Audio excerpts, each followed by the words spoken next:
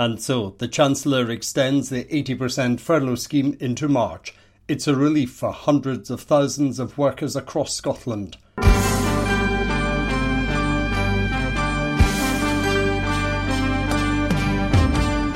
Scotland's care home calamity, MSPs secure an immediate public inquiry. Opposition parties order the government to release the Alex Salmond papers. And as lockdown returns to England, we face a legal travel ban in Scotland. From Caledonia Media, I'm Charles Fletcher with Scotland's favourite political show, The Week in Holyrood. Right now is not the right time to divert their resources to respond to the rightful demands of a public inquiry. I refute absolutely that this government is hiding, that it's spinning, that it's avoiding any issues or demands on how we have responded to this pandemic or how we will in the weeks ahead. Matanda, Fiskama. Opposition MSPs have dealt the Scottish Government a double whammy this week. They've secured the call for an immediate public inquiry into the thousands of care home deaths across Scotland. And they've demanded the Scottish Government release legal advice from the court battle with Alex Salmond over a botched harassment probe. A busy start in a week when England goes into lockdown, the sequel, and the First Minister flags up potential legal action to ban us travelling across Scotland. We begin in our care homes and the scandal of death from COVID. Shadow Health Secretary Donald Cameron launches the Conservative demand for an immediate public inquiry, and he secures cross-chamber support. I want to begin by paying tribute to all of Scotland's care workers who've been at the forefront of protecting some of the most vulnerable people in our society, whether it's those who work in a care home, those who deliver care at home, or those who simply look after a relative or friend. We thank you for all that you do and all that you continue to do. The unpredictable nature of COVID-19, especially in the early stages of the pandemic in March and April this year, has created significant challenges for the care sector. But those at the front line have been quick to adapt to the new reality that we face.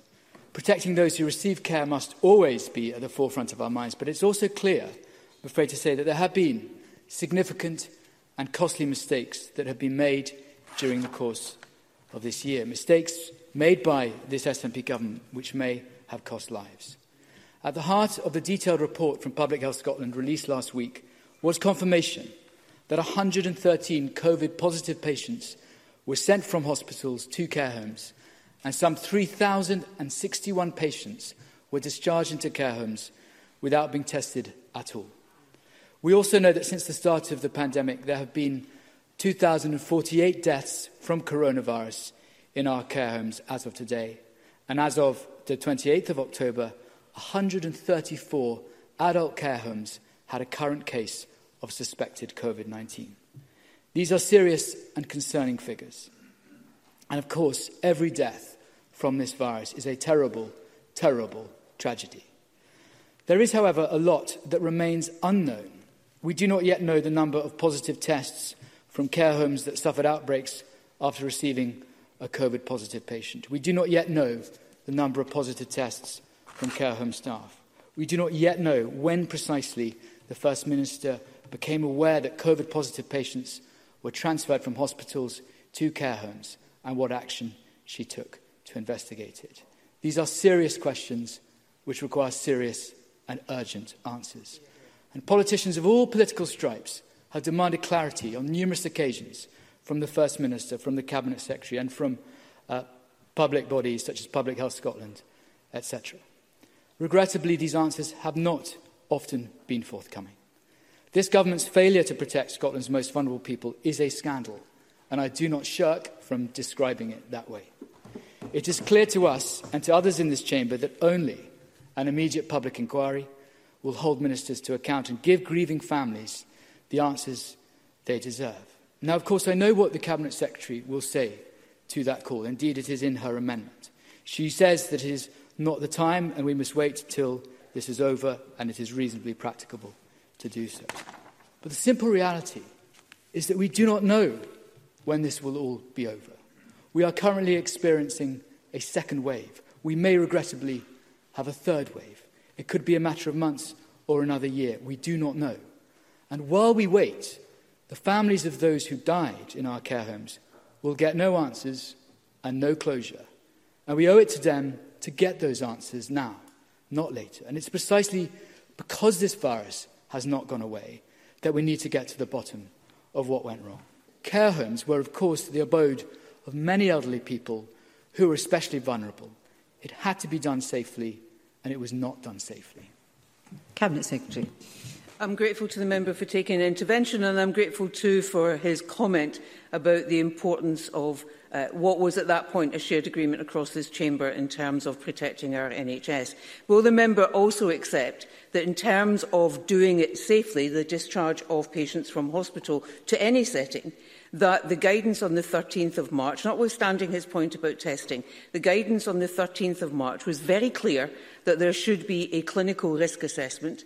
The guidance on the 26th of March, from memory, was clear that not only should that happen, but put in place particular infection prevention and control steps that has been there since 2012, and also required the isolation of individuals in their own homes, as well as significant restriction on communal and other activity for the purpose of safety. Now, I will give you your time back, but we don't have a lot of time in hand now, but you will get all your time back, Mr Cameron.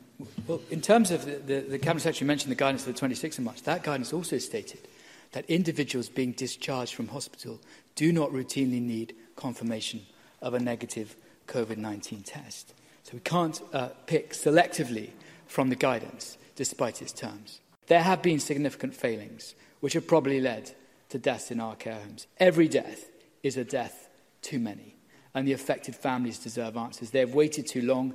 Now is not the time for delay. Now is the time to take meaningful action. And the only way that can be fulfilled is through an urgent, judge-led public inquiry. It is a simple request, and we call on the Scottish Government to support the motion in my name. Thank you. I now call on Jean Freeman to speak to and move Amendment 23226.2. Presiding Officer, COVID-19 is a cruel virus that is particularly dangerous for the most elderly and vulnerable in our society.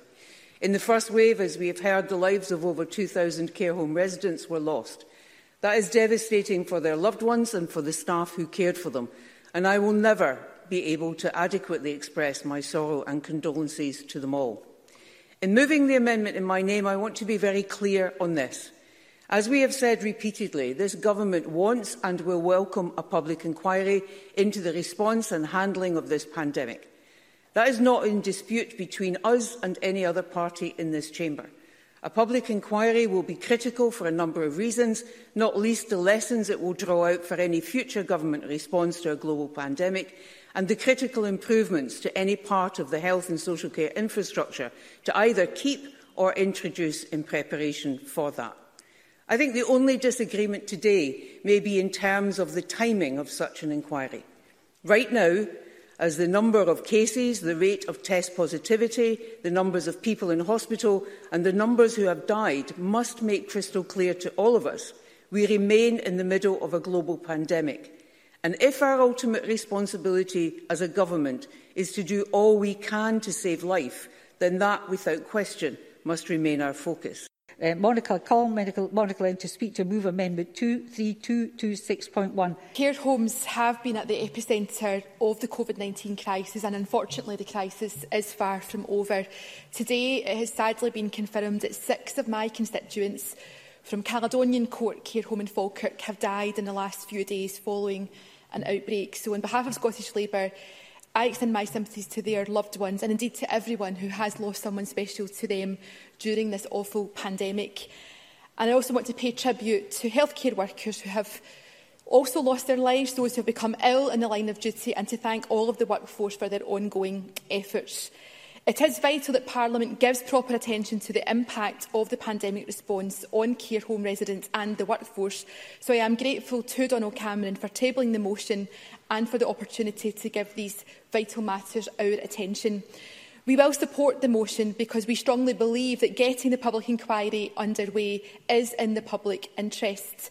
My amendment calls on the Government to commence cross-party talks on the inquiry remit, and I think the Cabinet Secretary has made fair points about the four-nation context and so on. We need to have a discussion about this. We recognise that Scottish Care and others would prefer the work to begin later. However, many others have added to the compelling case for action beginning now, including Age Scotland, GMB Scotland and other unions, the COVID-19 Bereaved Families for Justice UK group. So we believe that cross-party work should be happening now so that we can agree the terms of reference, identify where there are gaps in data and research and fill those gaps quickly. And I think Donald Cameron touched on this, but the voices of families are really important, but so too are the voices and experiences of people who live in care homes, and we're not hearing enough about them, and they don't have time, Cabinet Secretary, so we have to capture their views. We need to discuss who would lead the inquiry and so on. We can agree these things, Presiding Officer. Thank you very much. And I call Jean Freeman to close for the Scottish Government. Cabinet Secretary, please. Thank you very much, Presiding Officer. There is no question that a public inquiry should take place, but I want to be clear about a statutory public inquiry, and it should be statutory, what its requirements actually are. I welcome, as I said, discussion across the Chamber on the draft remit and scope. And as Ms Lennon has said, and I agree with, and we will support her amendment, it should be a public inquiry that takes a human rights approach. But it will be for the judicial lead to finally determine its remit, its scope and the information and the evidence he or she requires and how the inquiry will proceed. And I am sorry, but I do not believe that you can really examine the response of this government to the pandemic and get the answers that people seek and the answers that we need to learn from and apply by focusing solely on one aspect of that response, as the motion suggests. Alison Johnson set out very clearly exactly how a public inquiry goes about its business, and I believe in doing so proved precisely my point. A public inquiry is not an immediate exercise. A public inquiry, rightly, takes time to do its job properly. And right now, no, I'm not taking any interventions. Right now, as case numbers rise, as we battle to again suppress the virus, as our NHS and social care staff, after what has already been a very tough year, gear up for a long and difficult winter, right now is not the right time to divert their resources to respond to the rightful demands of a public inquiry. I refute absolutely that this government is hiding, that it's spinning, that it's avoiding any issues or demands on how we have responded to this pandemic or how we will in the weeks ahead. No, I won't. Presiding Officer, Mr Finlay, no. No, I'm not avoiding anything, Mr Finlay. Please, excuse me to everyone, you can't have your little debate across the chamber. If the member's not taking intervention, excuse me a minute, Cabinet Secretary, just sit down a second, please. Oh, right. Yes. When a member says they're not taking an intervention, I understand it means they're not taking an intervention. End of. Cabinet Secretary. Thank you, Presiding Officer. I have only one final thing to say. Presiding Officer, the issue here is all about timing. It's all about when is the right thing to do right this moment and what is the right thing for this government, but also our NHS and social care staff to focus on, and that is to focus on how we continue to suppress this virus, how we steer our course safely through the coming months. Winter is always difficult. Winter in the context of a COVID pandemic will be even more difficult for every single one of us, but mostly it will be difficult for our frontline NHS and social care staff. And I do not believe that this is the right time to divert that resource away from the important work they do so very well in order to set up an immediate public inquiry. There will be a public inquiry. I will work across this chamber with colleagues to agree the draft remit, and we will go ahead and do that when we are through the immediacy of the immediate pandemic, and I believe members should support the amendment in my name. Thank you very much, Cabinet Secretary. I now call Brian Whittle to close for the Conservatives. Mr Whittle, please. Thank you, Deputy Presiding Officer, and I'm very pleased to be closing this important debate on behalf of the Scottish Conservatives. Can I start, as others have done, by thanking the incredible staff and carers who have looked after our most vulnerable in such difficult times with such dedication and professionalism. But, Presiding Officer, the Scottish Government must also own their own poor decisions and their mistakes. They must instruct a public inquiry now that will answer the public queries from those who have lost loved ones. Then we will be able to map ahead a more cohesive and compassionate route out of this crisis that we can all have confidence in. Care home residents, care home staff and families and loved ones deserve that at the very least. I would ask the Chamber to support the motion in the name of Donald Cameron. Thank you very much, colleagues. The result of the vote on motion 23226 in the name of Donald Cameron, as amended, is yes 64, no 1, and there are 57 abstentions. The motion as amended is therefore agreed. The Scottish Government got another thumping when opposition MSPs united to demand it release legal advice from the botched case against former First Minister Alex Salmond. The Government has consistently refused to do so. They're not under any obligation to follow the vote in the Chamber, but they may feel morally obliged. We begin this segment of the Week in Holyrood with the Deputy First Minister John Swinney as he reacts to that vote. Thank you, Presiding Officer. In light of the vote that we just had on the Conservative motion on the Committee on Harassment, let me confirm that Ministers always seek to respect the decisions taken by Parliament. I will now consider the implications of the motion with my ministerial colleagues, consistent with our obligation in the Ministerial Code, and will advise Parliament accordingly of our response. And now part of the debate leading up to that moment. Here's Murdo Fraser, Conservative, Mid-Scotland and Fife. I am leading this short debate calling on the Scottish Government to publish the legal advice it obtained in relation to the judicial review taken against it by Alex Salmond in connection with its complaints procedure. And I should say at the outset that I regret we're having to spend debating time in this Parliament on such an issue. It has only been made necessary because of the failure of the Scottish Government to respond to consistent calls from members of the committee, speaking unanimously and on a cross-party basis, for publication of vital information that the committee believes is essential to allow us to do our work. This led to the committee convener, Linda Fabiani, stating on the 29th of September that the committee had been completely frustrated by the lack of evidence being provided from the Scottish Government, amongst others. So why does this matter, Presiding Officer? Well, we know that the legal stance taken by the Scottish Government led to the loss of the judicial review case, and with it, over £500,000 of taxpayers' money paid to Mr Salmond for his legal costs.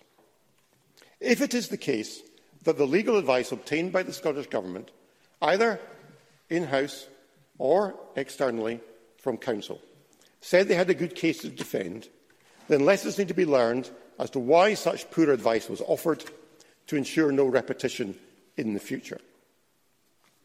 The alternative explanation is much more sinister and concerning, because Mr Salmond's allies believe that the legal advice obtained by the Scottish Government told them that the judicial review case should not be defended, as there was very little chance of success. And if that is indeed what the legal advice said, then it means that a decision was taken at the top of the Scottish Government to go and defend the case regardless, a decision which, in the light of what we now know, was both irresponsible and reckless. More worrying still is the accusation that that decision was made on political grounds, and in effect the Scottish Government were pursuing a vendetta against the former First Minister and using public funds to do so. Presiding Officer, it is essential to the work of the committee that the legal advice is made available to us. I hope that the Scottish Parliament will agree today to support my call for its publication, and if we are successful in winning the vote later this afternoon, I would expect the Scottish Government to respect the parliamentary vote and produce the missing documentation as a matter of urgency, and in so doing fulfil all the promises that have been made by the First Minister and the Deputy First Minister to be open and cooperative with this inquiry. To do otherwise, Presiding Officer, would be unforgivable. I move the motion in my name. Thank you. And I call on the Cabinet Secretary, John Swinney, to speak to and move Amendment 23218.2. Mr Swinney. Presiding Officer, I rise to move the amendment that stands in my name. Scots law provides that any person who seeks legal advice has the benefit of confidential communications with their lawyer. This is an important and well-established legal principle. In the same way, legal professional privilege is part of the normal operation of the Scottish Government. It supports good government by allowing ministers and officials to be informed by appropriate and full legal input when making decisions. Legal privilege is inherent to the functioning of good government and the rule of law. It is important that the legal advice which ministers and their officials receive is full and frank and not affected by concerns about it subsequently becoming public. The principle of legal privilege has been upheld and respected by successive Scottish and United Kingdom governments of different political colours on a range of topics and including on very high-profile issues. This includes recently the Conservative-led United Kingdom government in relation to issues in connection with Brexit. Governments operate on the principle that legal privilege applies, and this allows for open and candid legal advice to be taken to inform the process of decision-making. The Lord Advocate gave detailed answers on the issues at the heart of this debate at committee. He explained, and I quote, "It is really important to say that the assertion of legal professional privilege is routine. Its waiver is exceptionally rare, and it happens against the background of very strong reasons of public policy for..." If Mr Mundell would allow me to finish the quote, and then I will give way to him.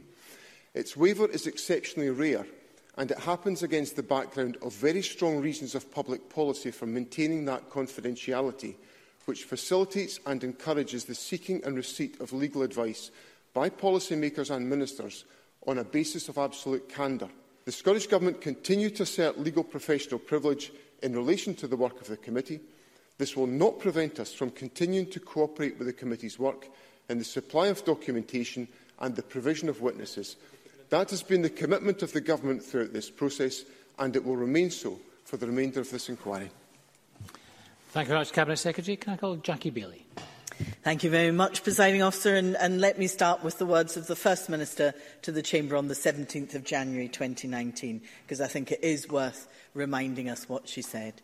"The inquiries will be able to ask for whatever material they want, and I undertake today that we will provide whatever material they request. My commitment is that the Government and I will cooperate fully with it." The Deputy First Minister is, however, reinterpreting what the First Minister said to mean something completely different. Contrary to what the Scottish Government say, the committee has had partial information, pages of white paper with no information on it at all, because it's all been redacted, delayed information, and in some cases no information at all. Information on complaints handling was supposed to be provided to the committee by the end of August. We are now in November, and we're no clearer about when it will be received. Despite repeated letters and requests, despite the convener having to put her foot down very publicly, and I pay tribute to her for doing so, the Scottish Government continues to stick its fingers in its ears and refuses to provide the information. Presiding Officer, this is simply not good enough. And this evening, I hope the Parliament votes for the release of the legal advice provided to the Scottish Government. And if the Scottish Government ignore the will of this Parliament, then we can only assume that they really do have something to hide.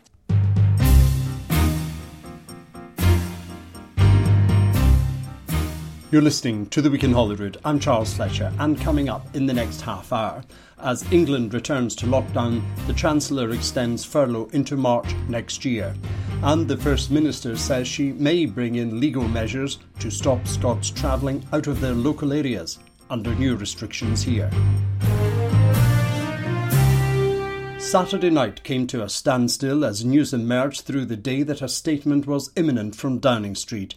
At first it was billed for late afternoon, then early evening. It eventually came just ahead of Strictly, but by that stage we all knew what was coming because of detailed advance information given to ITV's Robert Peston. In an extraordinary series of tweets, he revealed what the Prime Minister was about to say. Before we hear from the Prime Minister, I must clarify to you he's speaking only about England. In this country, alas, as across much of Europe, the virus is spreading even faster than the reasonable worst-case scenario of our scientific advisers, whose models, as you've just seen, now suggest that unless we act, we could see deaths in this country running at several thousand a day, a peak of mortality, alas, bigger than the one we saw in April. And so now is the time to take action, because there is no alternative. And from Thursday until the start of December, you must stay at home. You may only leave home for specific reasons, including for education, for work, let's say if you cannot work from home, for exercise and recreation outdoors with your household or on your own, with one person from another household, for medical reasons, appointments, and to escape injury or harm, to shop for food and essentials, and to provide care for vulnerable people or as a volunteer. I'm afraid non-essential shops, leisure and entertainment venues will all be closed, though click and collect services can continue and essential shops will remain open, so there's no need to stock up. Pubs, bars, restaurants must close except for takeaway and delivery services. Workplaces should stay open where people can't work from home, for example, in the construction and manufacturing sectors. Single adult households can still form exclusive support bubbles with one other household, and children will still be able to move between homes if their parents are separated. I'm under no illusions about how difficult this will be for businesses which have already had to endure such hardship this year, and I'm truly, truly sorry for that. And that's why we are going to extend the furlough system through November. The furlough scheme was a success in the spring. It supported people and businesses in a critical time. We will not end it. We will extend furlough until December. Christmas is going to be different this year, perhaps very different, but it's my sincere hope and belief that by taking tough action now, we can allow families across the country to be together. Now, crucially in that statement, the Prime Minister underpinned a commitment to extend the furlough scheme just 5 hours before it was due to end. It immediately caused confusion about whether it applied to Scotland and the other devolved nations, or only for England. The First Minister, Nicola Sturgeon, says it should be available to all parts of the country, and not just when England is in lockdown. I made clear last week, when I set out the levels that would apply initially, that we might yet have to go further, and that we can't rule out and shouldn't rule out a move to level 4 for all or parts of the country. And while that decision would never be easy, there is no doubt that the availability of a more extensive furlough scheme of the kind that the Prime Minister announced on Saturday would make it slightly less difficult, because workers would have more of their wages paid. At this stage, the indication is that the more generous furlough scheme is only going to be available for the next month during the period of England's lockdown. Now, we continue to press the case that it should be available to devolved administrations whenever it is needed, and I think most reasonable people would think that is the fair position, and I, with colleagues in the Welsh and Northern Irish governments, have pressed that point very firmly at the COBRA meeting, which has just concluded. The Prime Minister and his colleagues appeared to contradict each other on the scope of the furlough extension over subsequent days. Here's the SNP's Westminster leader Ian Blackford in the Commons. Mr Speaker, on Monday the Prime Minister agreed access to the furlough scheme at 80% for Scotland if lockdown restrictions require it. Subsequently, a number of his ministers have rolled back on that promise, and the Scottish Government have not received any detail on what the commitment means in practice. Today is the Prime Minister's opportunity to clear up this mess of his own government's making. Will Scotland receive full 80% furlough and self-employed payments on current eligibility whenever it is requested by the Scottish Government in the months ahead?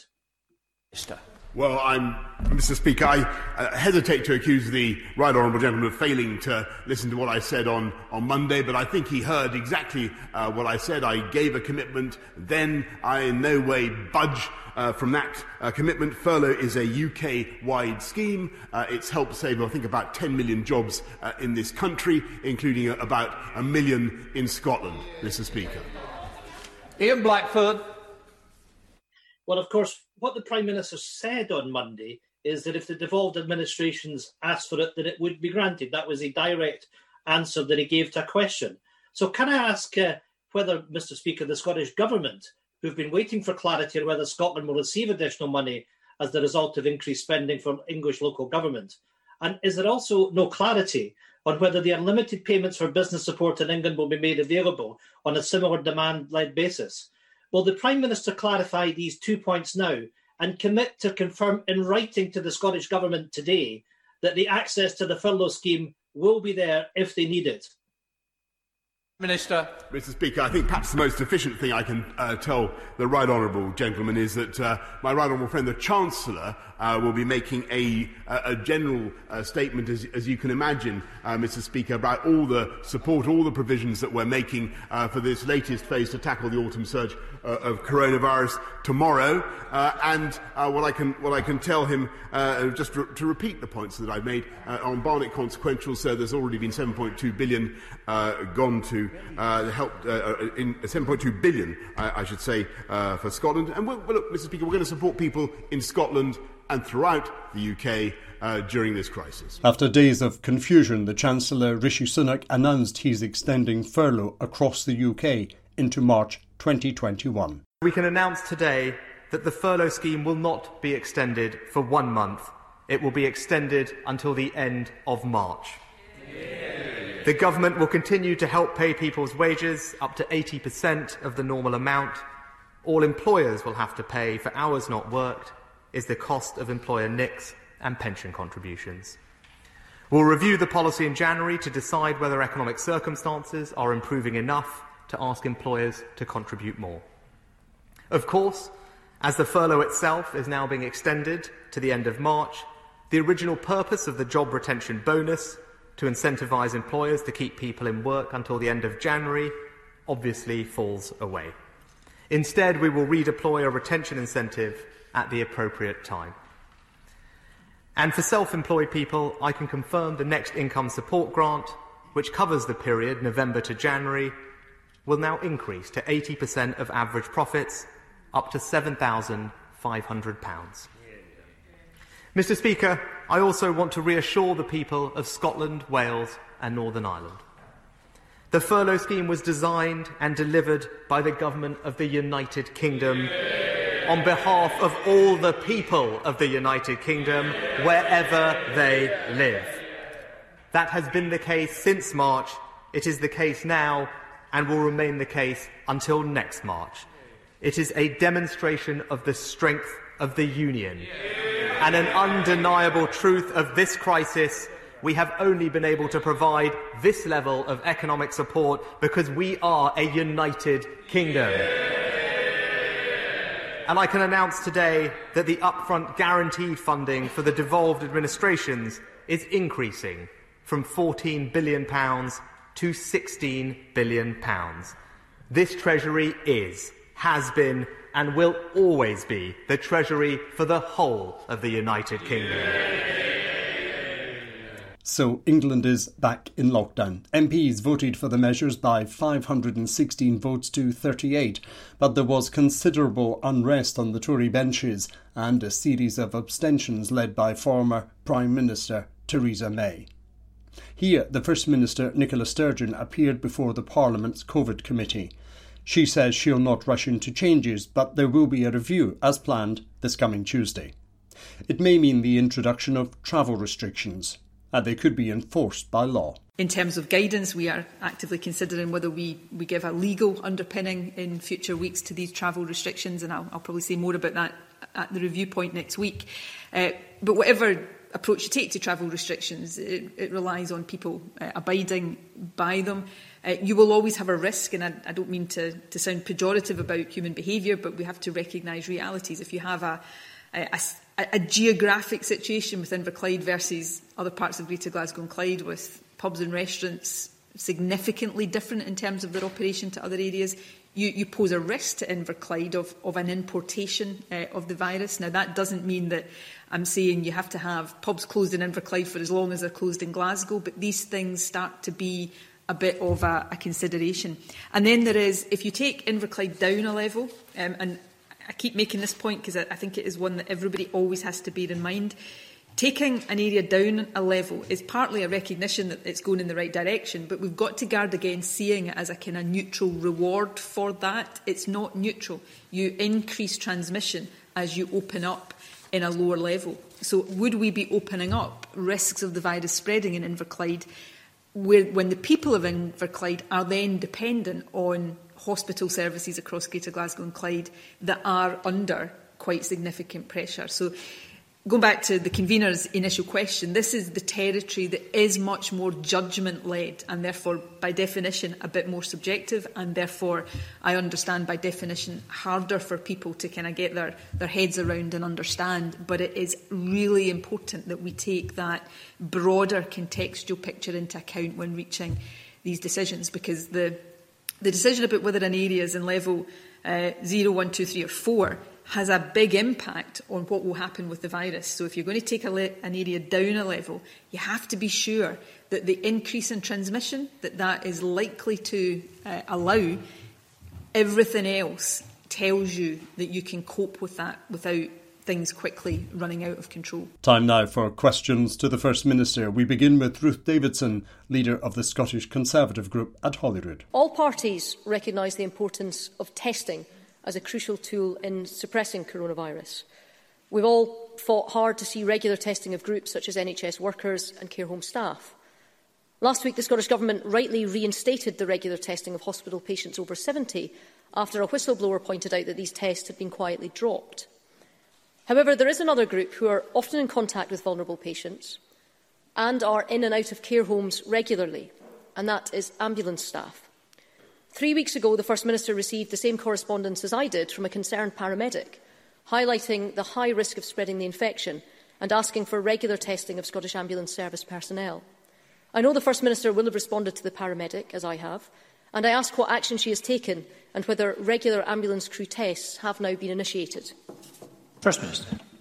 Can I, first of all, before I come on to the issue of testing and particularly the issue of testing ambulance workers, can I just complete some of the points that Ruth Davidson asked earlier on before we move on.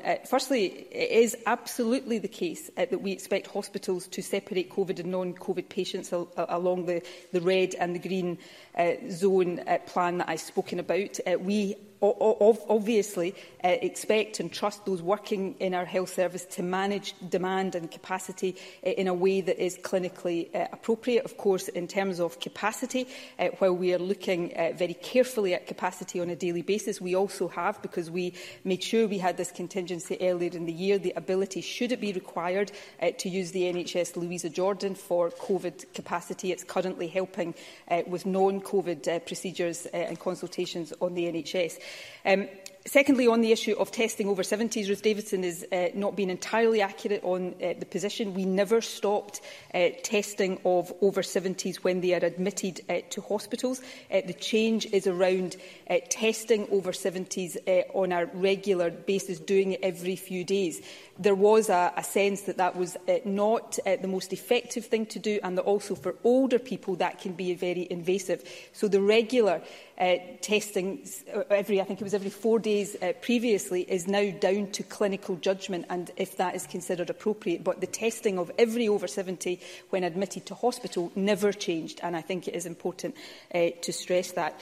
On ambulance workers, I understand very clearly and very well the desire of people, particularly in our health service, and more generally people who feel they are working in capacities that gives them a higher exposure to COVID, to want to be tested regularly. We are building testing capacity all of the time and rapidly. We are actually doing that faster, and we have more ambitious plans in terms of the NHS Scotland capacity than even we will see build through the UK-wide Lighthouse laboratory network. But we have to take decisions on the use of that capacity based on clinical advice and prioritisation. And the answer to what have we done about that, we just 2 weeks ago or thereabouts, we published our updated testing strategy, which set out the clinical groups that we would expand testing to next. That is based on the advice of our clinical advisers within Scottish Government, and we will continue to consider other groups as it is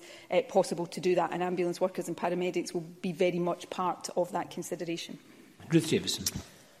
Over the coming months, bed capacity will be absolutely critical, but so will the availability of frontline health workers in our hospital.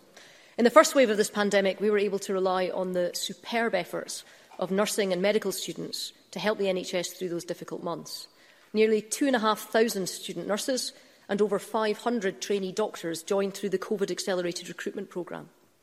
However, as the Scottish Government's winter preparedness plan also makes clear, Ministers believe that it would not be appropriate to mobilise that group of students in the same way this time around because they're not as far through their training.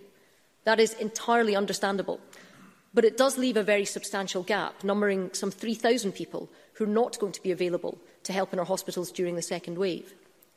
We know from the stark intervention from the heads of the Royal Colleges of their grave reservations of how prepared we really are for the pressures of winter. The Winter Preparedness Plan gives no detail of how it will find or recruit extra staff in the absence of student mobilisation. Doctors and nurses are already under pressure and they need reinforcements. So can the First Minister give details of where that recruitment will come from today? First Minister. We, of course, continue to have access to the GMC emergency register. We have the pool of returners as well that we are able to draw on. There is a winter workforce plan that is currently being finalised and will be published by the Health Secretary shortly. We are continuing to plan on a contingency basis across all of these different aspects of what is required to ensure the response from the National Health Service that people with COVID and those without COVID have a right to expect. I am, given what I and other ministers are dealing with on a daily basis right now, I am never going to stand here and minimise or underplay the severity of the challenge we face over the winter months. I am extremely concerned about that, and I don't think there will be anybody in my position in any country across Europe who is not similarly concerned, and I don't have any shred of complacency about it. But what I do know is that because of the decisions that we have taken, that this Parliament has collectively been part of in recent weeks, and primarily because of the compliance and the sacrifices of people across the country, we are in a relatively, and I stress that word, we are in a relatively better position as we go into winter than, and I don't mean this as in any pejorative sense, than some other parts of the UK and indeed other countries across Europe. That could change very quickly, and I absolutely recognise that, but we are planning, we are taking careful decisions, we are looking across all of these things every single day. I take my full responsibility for that as we go through the winter, but I would make this point again to people across the country. If we are to get through this winter, keeping COVID under control and therefore protecting the NHS from that winter pressure, there are always other winter pressures that confront our National Health Service, it means each and every one of us has to continue to comply with the restrictions in place. The evidence right now is that that is having a positive impact, and that should give all of us some cautious hope at this stage. But we will only see that progress continue if all of us continue to abide, and that is my appeal, and it is delivered with a lot of gratitude to people across Scotland as we go into this next phase of COVID and indeed go into the winter. Labour leader Richard Leonard questions the First Minister on anxieties within the NHS. This week is International Stress Awareness Week, so what action is the government taking to ensure that the second wave of the pandemic does not bring a second wave of stress and anxiety for NHS workers? First Minister.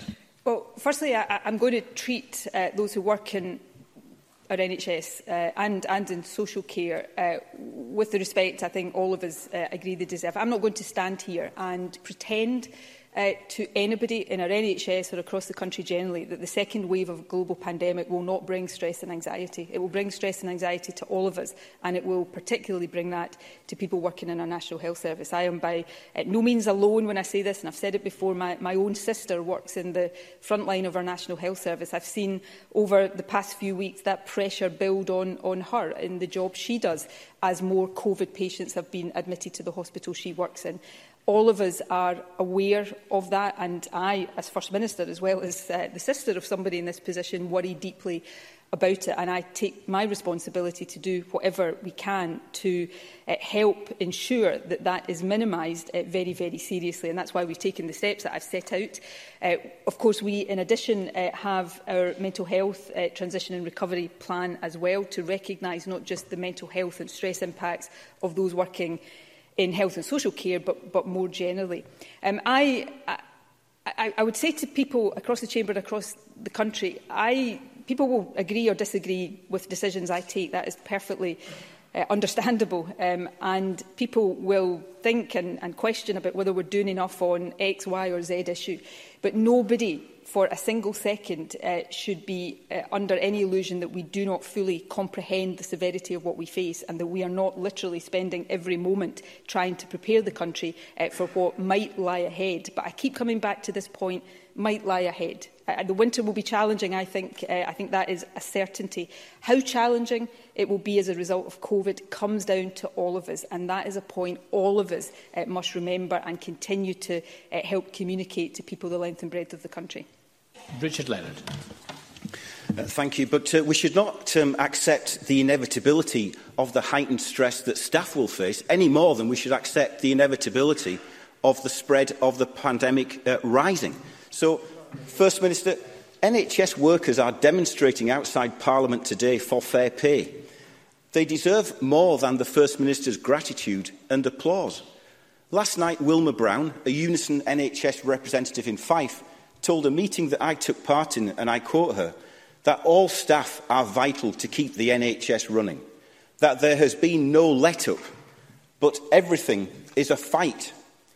NHS workers like Wilma want to prioritise the fight on COVID, but the government is making them fight to prove their own worth. First Minister, this year of all years, your government is only prepared to talk about NHS pay when it is tied to reforms, to cuts to other terms and conditions of employment. That is the Cabinet Secretary for Health's view, that pay and reform go hand in hand. Is that the First Minister's view? Or will you deliver fair pay for our NHS workers? No ifs, no buts, no strings. First Minister. We are absolutely committed to delivering a fair pay deal for staff in the next financial year. And fairness in this context will mean something different, I think, to what it would mean pre-COVID. So I am absolutely committed to that. But I'm also committed to doing it, which I would have thought a trade unionist would be too, to doing that through negotiation with health service unions. We have a negotiation that is underway. Talks are actively underway with all parties through the Scottish Terms and Conditions Committee. They've been meeting frequently. They most recently met on the 2nd of November. The STAC Secretariat side representatives include Unison, and I think the Health Secretary will be meeting with them shortly to discuss this. We want actually, if we can, to expedite these negotiations and, if possible, to bring forward the agreed pay settlement so that we can perhaps conclude the matter before the start of the financial year. Of course, NHS Scotland staff going into COVID were and remain the best paid anywhere in the United Kingdom, rightly so. But we all recognise, and I particularly recognise, the debt of gratitude we owe to people in NHS and social care, and we intend that that debt of gratitude is repaid, not just in words, but in practice as well. And can I say finally to Richard Leonard, I don't accept the inevitability of any of this, which is why we are taking the toughest possible decisions right now about restrictions we are asking people to comply with. They're not easy, they're not always popular, but they are necessary if we are to ensure that a COVID wave that overwhelms our NHS over the winter is not inevitable. It's why we took really difficult decisions to put limits on hospitality, so that it is not inevitable that we have that second wave. Can I gently remind Richard Leonard that just a couple of weeks ago he stood up at First Minister's questions and accused me of treating hospitality like Sodom and Gomorrah because of taking those tough decisions. You can't have it both ways. You can't ask for us to take the action that makes sure a second wave of COVID is not inevitable and then criticise those actions when we take them. The co-chair of the Scottish Greens is Alison Johnston. Care home testing was announced for staff on the 25th of May. Well, it's now the 5th of November and someone could still be working in a Scottish hospital with COVID and not even know it. The Nosocomial Review Group have approved a new strategy for regular hospital testing, and the Scottish Government's own testing review established weekly testing as a priority for Scotland. So can the First Minister give us a date? When will routine weekly testing for all hospital staff begin? First Minister. We already test groups of hospital and healthcare staff, so all asymptomatic healthcare staff are already tested for COVID where there is an outbreak in a previously COVID-free ward. Previously in the summer, that was extended to include staff working in the highest risk areas, specialist oncology wards, long-term care of the elderly wards and long-term care, long-term psychiatry wards. Healthcare workers are already also offered testing if they are working on non-COVID wards where there is a cluster, and local infection prevention and control teams are also advised to consider testing staff when a single unexpected case of COVID is identified in a ward. And we continue to move forward with the recommendations and the priorities set out in our testing strategy, which will extend routine testing in the NHS as it will do across social care. We have to do that in line with building up the capacity to do that. As we've set out before, the top priority for our testing capacity right now is people with symptoms, because that is how we best break chains of transmission. Beyond that, the priority we have set, and this has been happening for some time now, is weekly testing of staff working in care homes, given the vulnerability of care homes. I've already talked about the groups of NHS staff that are already tested, and as we build the capacity between now and the end of the year, that will progressively build up to include more groups of staff in the health service, and we will continue to keep Parliament updated on that progress. Lib Dem leader Willie Rennie says testing for COVID must now move faster. I want to return to the issue of testing, because I think the First Minister has been behind the curve on much of testing, but it's not too late to catch up. What I want to understand is why all the innovations are happening in other parts of the country and other parts of Europe. 8 months into this crisis, we should have the capacity to do more than this. If Slovakia are looking at that testing, and they've tried it over the weekend, if Liverpool are going to test 500,000 people, why are we not looking at that innovation here in Scotland too? We could start with Lanarkshire or Students for Christmas, which I know the First Minister is looking at, but for all we seem to do is keep all options under review. We need to be doing more than this. So can the First Minister give us some kind of timetable for when this kind of innovation is going to happen? First Minister. Willie Rennie is just wrong about that in many different respects. So, for example, we have over recent weeks been testing a technology called Lamira testing. We have been doing the clinical validation. We're waiting on the outcome of that so that we can get that in use broadly across our NHS. You can't just start using new technology without going through the proper validation. If I am right, as I understand I am, although I'm clearly not an expert on the Slovakian approach to COVID, but if it is the case, it's antibody testing.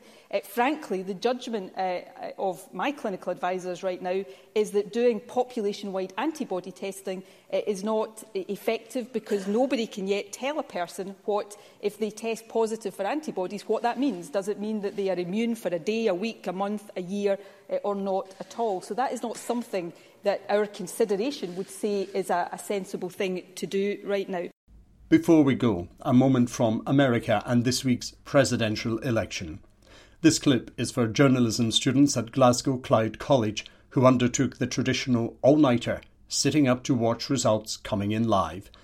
They may need another before the final result is known. I admire their stamina. This is a very big moment. This is a major fraud in our nation. We want the law to be used in a proper manner. So we'll be going to the U.S. Supreme Court. We want all voting to stop. We don't want them to find any ballots at 4 o'clock in the morning and add them to the list. Okay? It's a very sad moment. To me, this is a very sad moment. And we will win this. And as far as I'm concerned, we already have one. Thank you, thank you, thank you. And folks, you heard me say it before. Every time I walk out of my grandpa's house up in Scranton, he'd yell, "Joey, keep the faith." And my grandma, when she was alive, yelled, "No, Joey, spread it. Keep the faith, guys. We're going to win this." Thank you, thank you, thank you. Your patience is great. And that's The Week in Hollywood. Join me again at the same time next week or on replay or SoundCloud. I'm Charles Fletcher. This is the time of year we remember those who fought and died in conflict. This year is the 75th anniversary of VJ Day, victory in Japan, and the end of the Second World War. As the pandemic hits our traditional services of remembrance, wherever you are and wherever I may be, let's pause for a moment and quietly say, thank you. Aihiva.